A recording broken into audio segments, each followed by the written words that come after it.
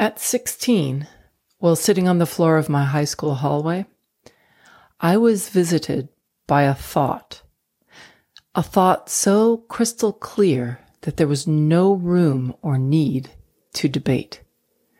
It wasn't emotional or flighty. It just was. It presented itself from out of nowhere. Unaccompanied by hubris or bravado, it declared itself to me as a matter-of-fact knowing, an indisputable truth that was mine to behold, should I choose to believe it. And I did. Rather than understanding what the broader message was, as I do now, like any other self-centered teenager, I assigned its meaning to something that was specific and relevant to me at that point in time. I took it to mean that I was going to pursue dance, and pursue dance I did, fueled by an inner knowing that I could do it. In my lifelong career as a performing arts professional, I have never had an agent. But in that seminal moment, when I was visited by this undeniable thought, my own agency was born. What I was given that day was a glimpse of what was possible if I set my mind to it. It felt different than being driven by passion or ambition, although I had plenty of that too. But in that moment, it was the simple realization that if I wanted to do something, I could do it. At that time, it aligned with my desire to dance, and so I attached my agency to the pursuit of that dream.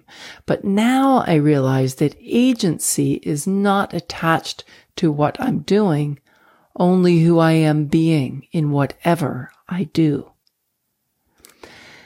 People have often remarked on my confidence, some even attributing it to knowing how to hold myself because I was a dancer, others describing my inner strength to being influenced by the hardness of New York City.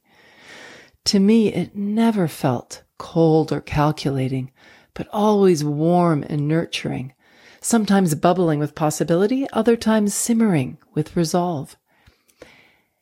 Agency is defined as the sense of control that you feel in your life, your capacity to influence your own thoughts and behavior, and have faith in your ability to handle a wide variety of tasks and situations. Your sense of agency helps you to be psychologically stable, yet flexible in the face of conflict or change.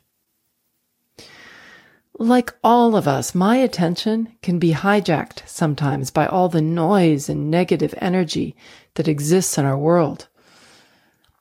But I have vowed to listen instead to the louder, clearer voice of my inner agent. Let me rephrase that. I won't take for granted that I have had an ally inside me all this time, championing and supporting me in everything I do, no matter how big or small. Even in the toughest of times, I hear its voice loud and clear, reminding me that I am capable because it is I that influences and creates my own thoughts. I am eternally grateful to have listened to the message from my agent all those years ago.